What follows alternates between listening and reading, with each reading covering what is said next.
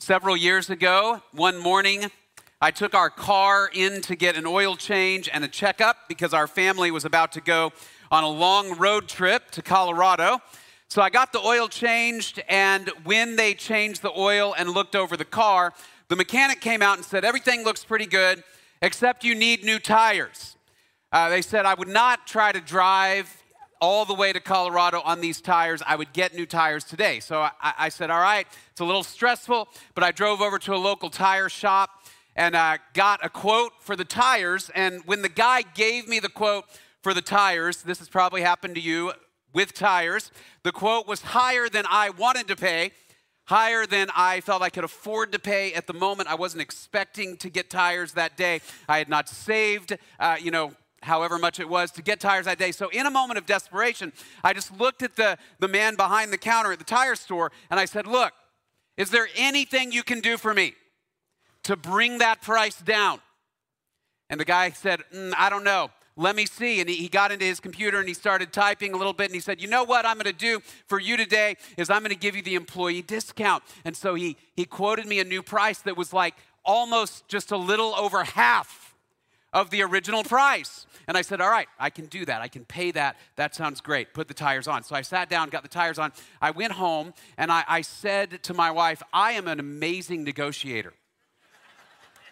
You'll never believe what happened. And I described the scenario, and then I began to think about it a little bit more, and I thought, that guy was really quick to give me that discount. And maybe it's not that I'm an amazing negotiator. Maybe I am, but maybe it is that particular guy is just really generous. Maybe anybody who asks gets the discount. I don't know. The reason I don't know is because I've never asked for it again. Because I've never felt that desperate again. Never desperate enough to humble myself, to set my pride aside and say, "Could you please give me a discount?" But I thought, what if that guy is just way more generous than I initially assumed he was? What if God is way more generous than you think he is? What if the problem with our prayer lives is not that we ask God for things and he doesn't give them to us, although that sometimes happens, but what if the bigger problem with our prayer life is we don't ask enough? What if the reality is that God is lavishly, infinitely generous, and yet we are timid or unwilling to humble ourselves and come before him and ask for what we need? What if we're not desperate enough? What if God is more than generous enough, but we're not desperate enough? What if God is way more generous than we think he is?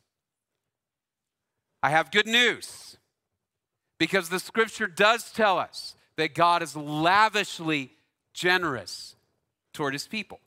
If you were with us when we talked through the book of James last semester, you'll remember this passage. If any of you lacks wisdom, let him ask of God, who gives to all generously and without reproach, and it will be given to him. So James says sometimes the reason we don't have what we need is because we don't ask. And so he says you don't have because you don't ask. He's going to say that later on in the book. But he says, if any of you lacks wisdom, let him ask of God, who gives to all generously and without reproach, and it will be given to him. Last week, when we talked about the Lord's Prayer, or maybe a couple of weeks ago, you'll remember this passage from the book of Matthew, where the Lord's Prayer is found. Matthew chapter 7, just a little bit further on in the book. Jesus says, "Or what man is there among you who, when his son asks for a loaf, will give him a stone? Or if he asks for a fish, he will not give him a snake, will he? If you then, being evil, know how to give good gifts to your children, how much more will your Father who is in heaven give what is good to those who ask him?" And so Jesus and the writers of the New Testament, they give us a picture of a God who is lavishly generous, who wants to give us good gifts. Now, to be clear, they don't give us a picture of a God who gives us everything we want. They don't give us a picture of a God that we come before and say, God, you know what I want is just a larger house, more money, lots of money. I never want suffering. I never want to be sick. I want to be famous and powerful. We don't worship a God who operates like that sort of vending machine. The scripture denies that we worship a God like that. But we do worship a God who is lavishly generous, who has said, if you ask things in my name, according to my will, so you can serve me, walk with me, obey me, and follow me. He says, I give generously.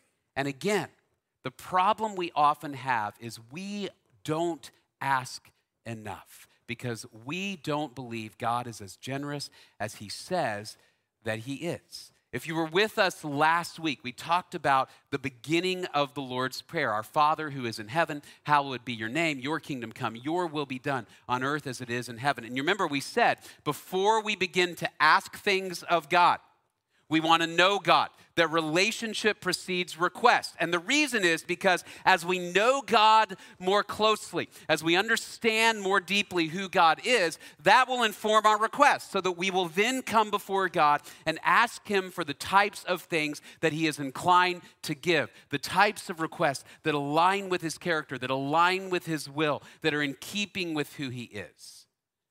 And so now as we continue in the Lord's Prayer, Jesus is going to urge us, now that you know God, you have a relationship with God, you're cultivating the right heart before God, I want you to come before God and ask for the things that you need. Tell him your heart's desires, because the deeper you know him, the more your heart's desires will align with his will. And so we're only going to look at one verse this morning from the Lord's Prayer. We'll also have some cross references, but it's Matthew 6:11. You can read it. You can memorize it. We're going to say it several times. Give us this day our daily bread. That's all we're going to talk about this morning is that verse. Give us this day our daily bread. What we're going to see from this verse is going to offer to us several ways in which we should ask God for what we want and need. The question we're going to answer this morning is simply this: how should we ask God for what we want and need? What spirit should we make our petitions in? Because Jesus is going to say, I want you to ask God to meet your needs. So the question is, how? I think we're going to see in this one verse, Jesus models for us several ways how to make our petitions before God. And as we look at this verse, really the question I want everybody to keep in your minds as we begin looking at Matthew 6:11 this morning. Do you ask God to meet your needs? Expectantly and humbly and specifically and daily. Do you ask God to meet your needs, or do you wait until you're like I was at the tire shop? You're like, I have no other choice but to ask God for what I need? Or do you come before God every day with the needs and the desires of your heart and present them humbly before him and say, God, would you meet my needs? Would you hear my petitions? Would you hear my prayers? Jesus exhorts us, commands us to do that.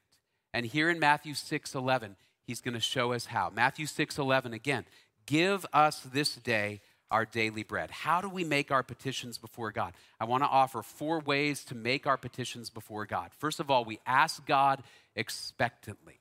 We ask God expectantly. One of the things I notice about this verse, give us this day our daily bread, Jesus just models for us a very direct and simple request. Notice there's no hemming and hawing. There's no, hey, God, I know you might be busy, or you probably don't want to hear me, or anything along those lines. He just says, give us this day our daily bread. Jesus offers the prayer as if he expects it to be fulfilled. Right? We all acknowledge that everything we ask for is subject to the will of God. We're going to talk about that in just a minute. We know that. We recognize that. That's why Jesus would say later in John 14, if you ask anything in my name, I will give it to you. Asking in Jesus' name means consistent with his will, consistent with his character, right? We recognize that. But we also see here a model where Jesus says you just come before God and you ask for what you need expectantly, expecting that God hears, expecting that God is listening, expecting, as Jesus says in Matthew 7, that he is inclined to answer, inclined to give good gifts. Remember, over and over we've talked about how we don't worship a God like the pagan gods, a God that we have to dance around or impress or say all sorts of magical phrases in order to bring our requests. But Jesus says, just ask him. And the reason we can come before God expectantly and directly is actually because of Jesus. Because Jesus paved the way for us to know God.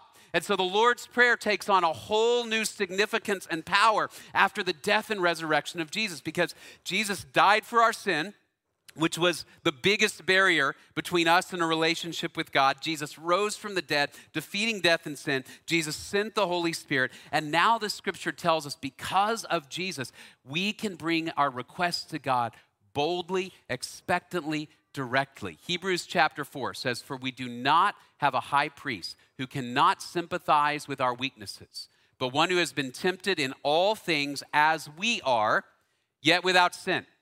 Therefore, let us draw near with confidence to the throne of grace so that we may receive mercy and find grace to help in time of need." What did a high priest do? A high priest mediates between people and God. And that's what Jesus is. He's the great high priest. Jesus himself mediates for us before God the Father. And so Jesus says, because he has given us a relationship with God, we can approach God expectantly, directly, boldly, trusting that God is positively inclined to answer our prayers. Now, I can see it in your face and in your minds. Some of you are saying, but why didn't I get what I asked for? Right? I brought requests to God. Why didn't I get the things that I wanted, the things that I needed? And sometimes we don't know the answer to that question. But the scripture gives us a few possible reasons why we might not get the things we ask for. One of those is unrepentant, unconfessed, undealt with sin. There is a pattern in the scripture that those who are living in rebellion against God, those who are using God's good gifts, our mind, our heart, our body, our resources, to dishonor God, God is not inclined to give them more that they can use to disobey him, to dishonor him. There's a powerful passage in Isaiah chapter 1 that I don't have time to turn to this morning, but God says to the people of Israel, hey, when you lift your hands in prayer, I hide my eyes from you, and the reason is because your hands are covered in blood. You have oppressed the poor and the widow in the land. And so he says, I want you to wash yourselves clean. Do what is right. Do what is good. And then I hear your prayers. Here's a very powerful, convicting one for those of you men who are married in the room. 1 Peter 3:7. You husbands in the same way, live with your wives in an understanding way as with someone weaker, since she is a woman. That part of the verse is another sermon. We won't deal with it this morning. And show her honor as a fellow heir of the grace of life. Why? So that your prayers will not be hindered. Wow. All right, some of y'all are going to have interesting conversations on the way home from church. But Peter says this, the way you treat your wife affects whether your prayers are heard and answered. That there is a sin, a type of unrepentant, hardened sin that can prevent our prayers from being answered in the way we desire. Think about those of you, if you've got a teenager who is driving, who comes and says to you, can I borrow the car to go to the library? And you say, last time you asked me for that, you didn't go to the library, but you went to a party where you got in trouble and you wrecked the car and it cost us thousands of dollars and you lied to me about where you were going. So the answer is no. I'm not going to let you use the car. Because you have not dealt with that sin before me. So why would I give you more to dishonor this family? Right now, not always is it unconfessed sin, but it might be. This is why in James 5, those who are sick are to call for the elders, and as they pray, they're to confess their sins before one another. unconfessed, unrepentant sin sometimes is the reason for unanswered prayer. It can also simply be selfish motives. Remember James 4. In verse 2, he says, you don't have because you don't ask. In other words, God is very, very generous. But in verse 3, James goes on, he says, you ask, and when you do ask, you don't receive. Why? Because you ask with wrong motives so that you may spend it on your own pleasures. All right, this is what we talked about at the beginning. God does not operate like a cosmic genie or vending machine who does whatever we want him to do whenever we want him to do it. Right? And so if we come before God and we say, God, I'm asking you for this, it's really just because I want it for my own pleasure. I want more money. I want more power. I want more fame. I want more stuff for me. That's selfish motives. My heart is not aligned with the will of God. And God's greater concern, remember, we talked about this last week, is that I know him, submit to him, obey him, and honor him. When my requests are made in that mindset, those are the types of prayers that God answers.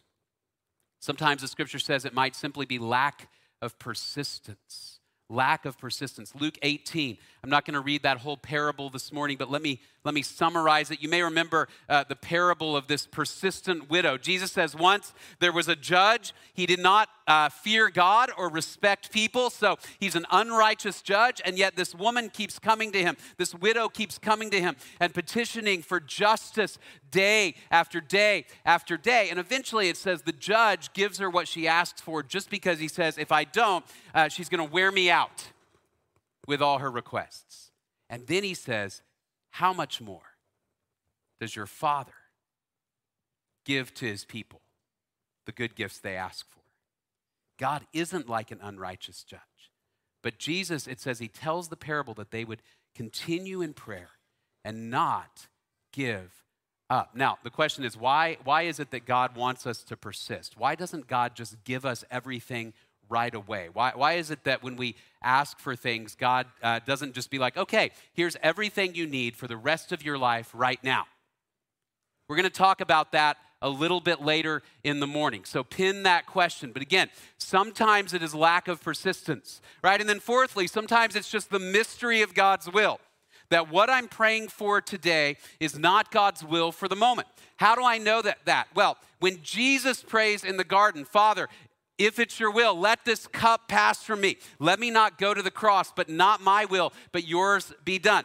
Jesus, who is perfectly righteous, perfectly selfless, totally persistent in prayer, doesn't get in that moment the thing that he says he desires. Paul, 2 Corinthians 12, 7-10, he says, I had a thorn in my flesh. And he says, I pleaded with the Lord 3 times that he'd take it away.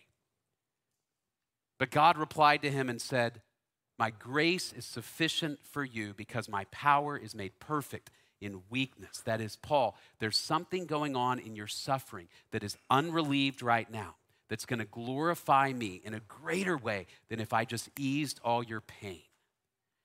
And sometimes there's a mystery to God's will, that God is doing something bigger than me, greater than me. So to answer my prayer in the moment would not be what's best for me or what will best glorify God. And that's a hard reality, but it's true. God might be doing something greater than simply giving me what I want. All right, so sometimes we don't get what we ask for.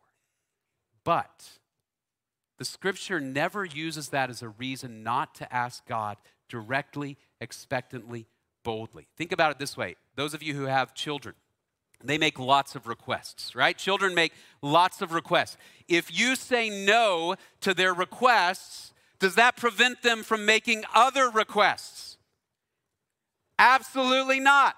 In fact, it doesn't prevent them from making the same request. Even 5 minutes later, 10 minutes later, can we go to the park today? You say, no, not today. They will wake up tomorrow and go, can we go to the park today? You say, not today. Finally, what will they do? They will go, when can we go to the park? And you say, I don't know, maybe in 2 or 3 weeks. 2 weeks from that day, you will wake up. They will have their backpack on, their water bottle in their hand. Let us go to the park. Why do they operate that way? Why are they persistent? And if you say no permanently, we're never going to that park again, they will find another request and another request. Here is why. Because they believe that you as a parent, you love them and you want to give them the things they desire. So even when you say no, they keep asking. They keep requesting.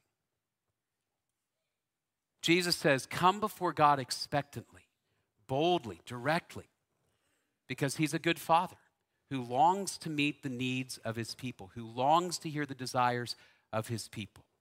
And no, we don't always get what we want, when we want. But that doesn't negate the reality that God is a good father who wants to meet our needs. And so Jesus says, ask him expectantly. We also ask humbly. The reality is that the fact that Jesus includes this petition in the Lord's Prayer is an acknowledgement that we cannot meet our own needs. We can't do it on our own. We're not strong enough or smart enough or clever enough. Notice the nature of the need, and we're going to talk about this more in a minute. The nature of the need is very, very simple, isn't it? Give us this day our daily bread. Just give me what I need for today. And our temptation as human beings, especially if you're a successful human being, is to say, I don't need to do that. I've got a lot of money in the bank account. I built my business myself. I got the PhD on my own. I have the job that pays the bills. I've got all that I need. I have other things that I need to ask for other people, but I may not really need to come before God every single day and ask him to meet my needs. Right? But the reality is that we forget how truly dependent we are on God. You are as dependent upon God when you have $10 million in the bank as when you had 10. And the reason is because God is the one who holds the universe together. You don't control the rain and the sun and the course of the world economy. And tomorrow, no matter how much money you have in the bank, it could all be gone.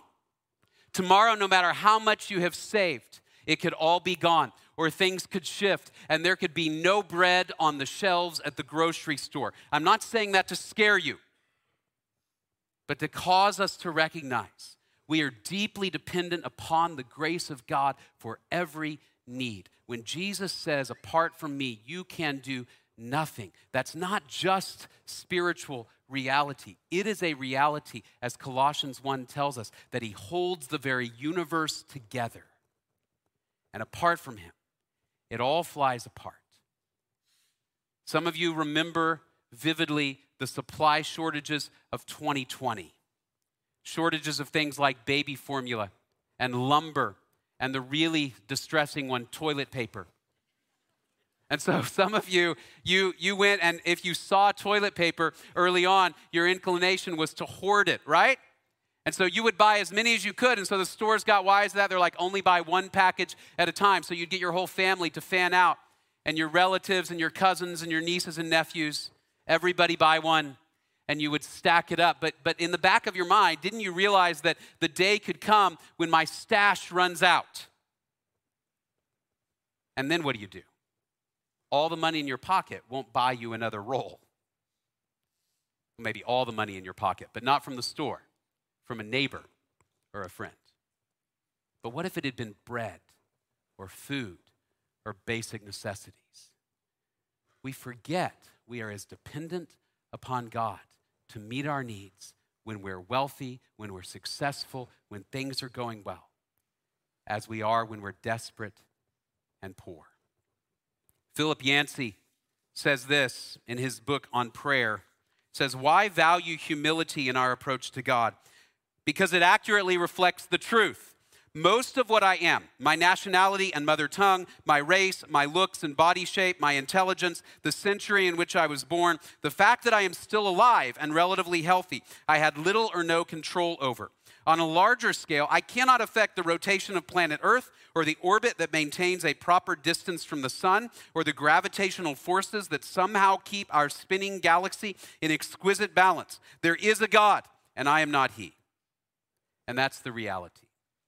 When I come before God, even when I don't feel desperate, even when I don't feel out of control, every day, and I say, God, I need you to meet my needs today.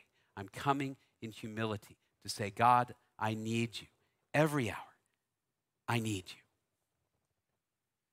And so we ask God for what we need expectantly, humbly. Thirdly, specifically. We can ask God for what we need specifically. Now, this is a very specific prayer that Jesus offers. And I want to remind us, Jesus is giving us a model for how to pray. So Jesus isn't saying only ask for food for today. That's the only thing you should ever ask for. He's giving us a model of how to pray. But notice this is a specific prayer. Give me today the things I need for today to meet the needs of my body. And so throughout the scripture, we see these exhortations that all of our requests every day can be made to God, yes, expectantly and yes, humbly, but also specifically that you can write them down and present them to God. I know for me, when I was young, quite often my temptation in prayer, because it takes a lot of thought to write down specific prayers, is I would pray something like, God, just be with all the children in the world. Right? But God already is, by the way, with all the children in the world. But it's non-specific. What do you mean by that? What is it you're asking for? Those of you who are married, maybe you've had a conversation like this with your spouse. One of you says, I just would like you to help out more around the house. And the other person says, what do you mean by that? I just want you to do more. Just do more, right? And so there's a never-ending hamster wheel of doing more because there's no specificity. Or I would like you to be more affectionate. What does that mean? What does that entail?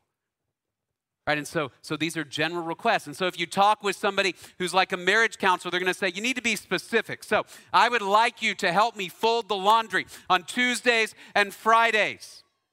I would like you to come home from work and look around and notice if the dishes are not done and step in and do them. That's specific. I would like you to hug me once or twice a day.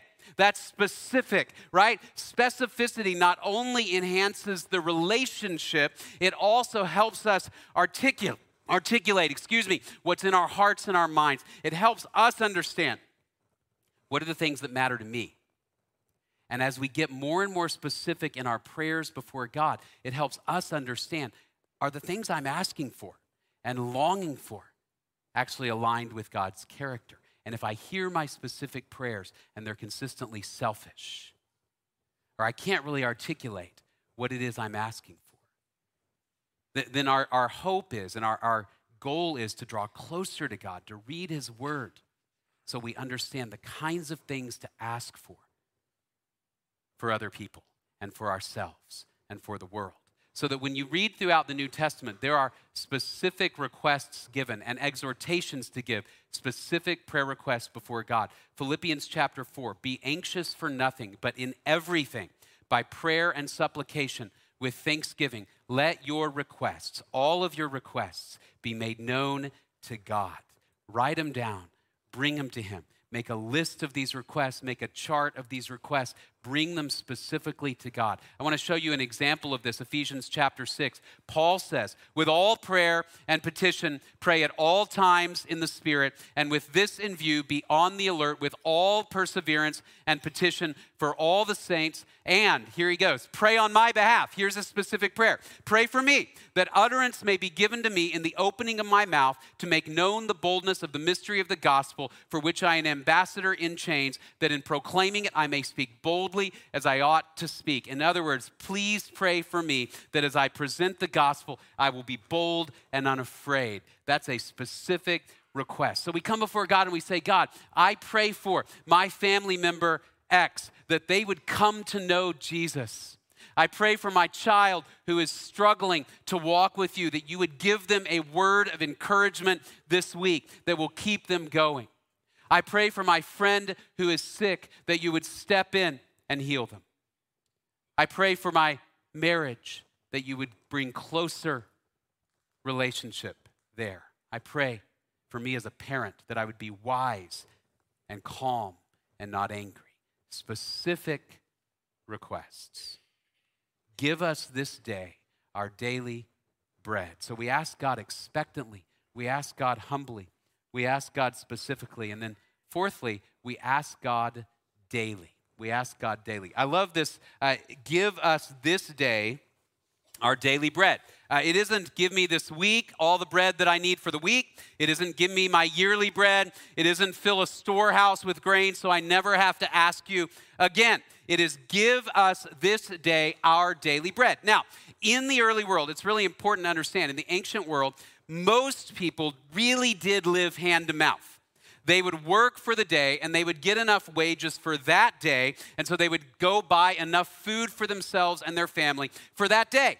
And so each day, most people had to come before God and say, God, today, give me what I need. Now, most of us in this day and age are not in that desperate a situation. And so, like I said, we forget every single day, I need to come before God and ask him to provide for my needs that day. Even if you think, hey, I've already got more than enough. It is this reminder of how dependent I am upon God. Let me be clear. This is not a passage that's against savings or retirement accounts or any of that. The scripture encourages wisdom and saving.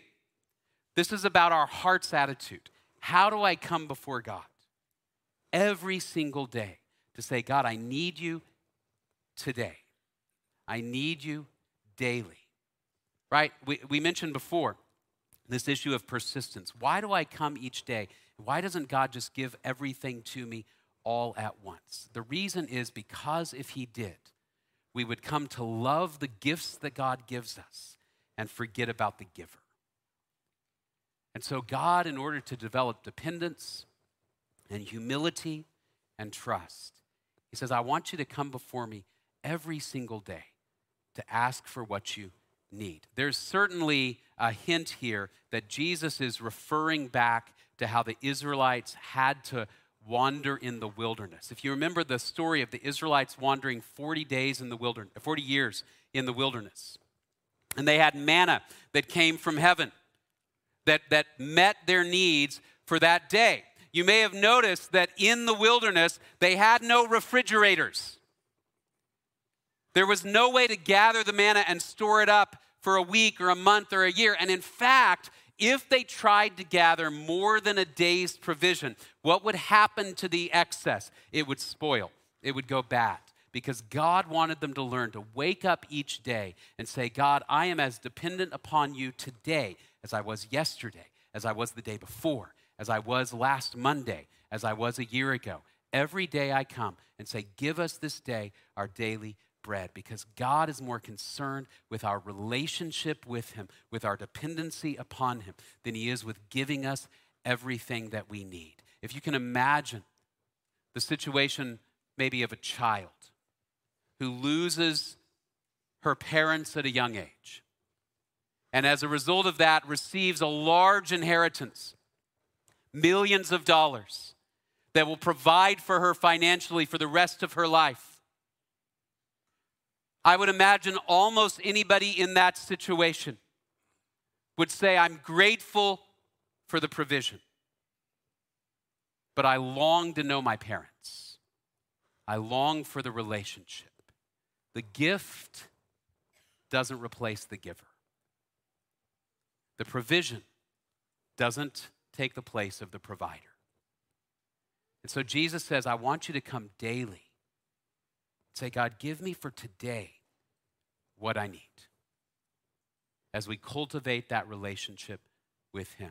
Now, underlying all of this, of course, is the assumption that you have a relationship with God through Jesus Christ. Remember, we said it's because of Jesus that we can approach God with this humility and expectancy and specificity and regularity. And so for everybody, the first question is, do I have a relationship with God through Jesus Christ? Have you trusted in Jesus, who died for your sins and rose from the dead to give you eternal life? That then is the basis for our prayer life. If you know him, do you come on a regular basis, offering your petitions to him, saying, God, I submit my desires to your will, of course. God, I want to come humbly. I want to come regularly. but I specifically and expectantly want to present these requests toward you.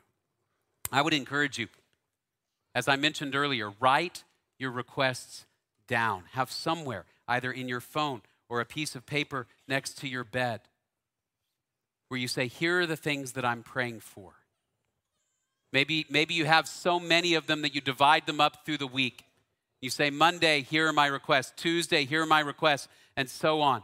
In some years past, I've made a chart with each day of the week and different areas of my life, my friends and my family, and those that I know that don't know Jesus, and missionary friends, and so on, to offer specific requests for specific people on specific days of the week. But do you have that kind of structure and perseverance and focus in your prayer life to say, I want to come before God each day and say, give us this day our daily bread.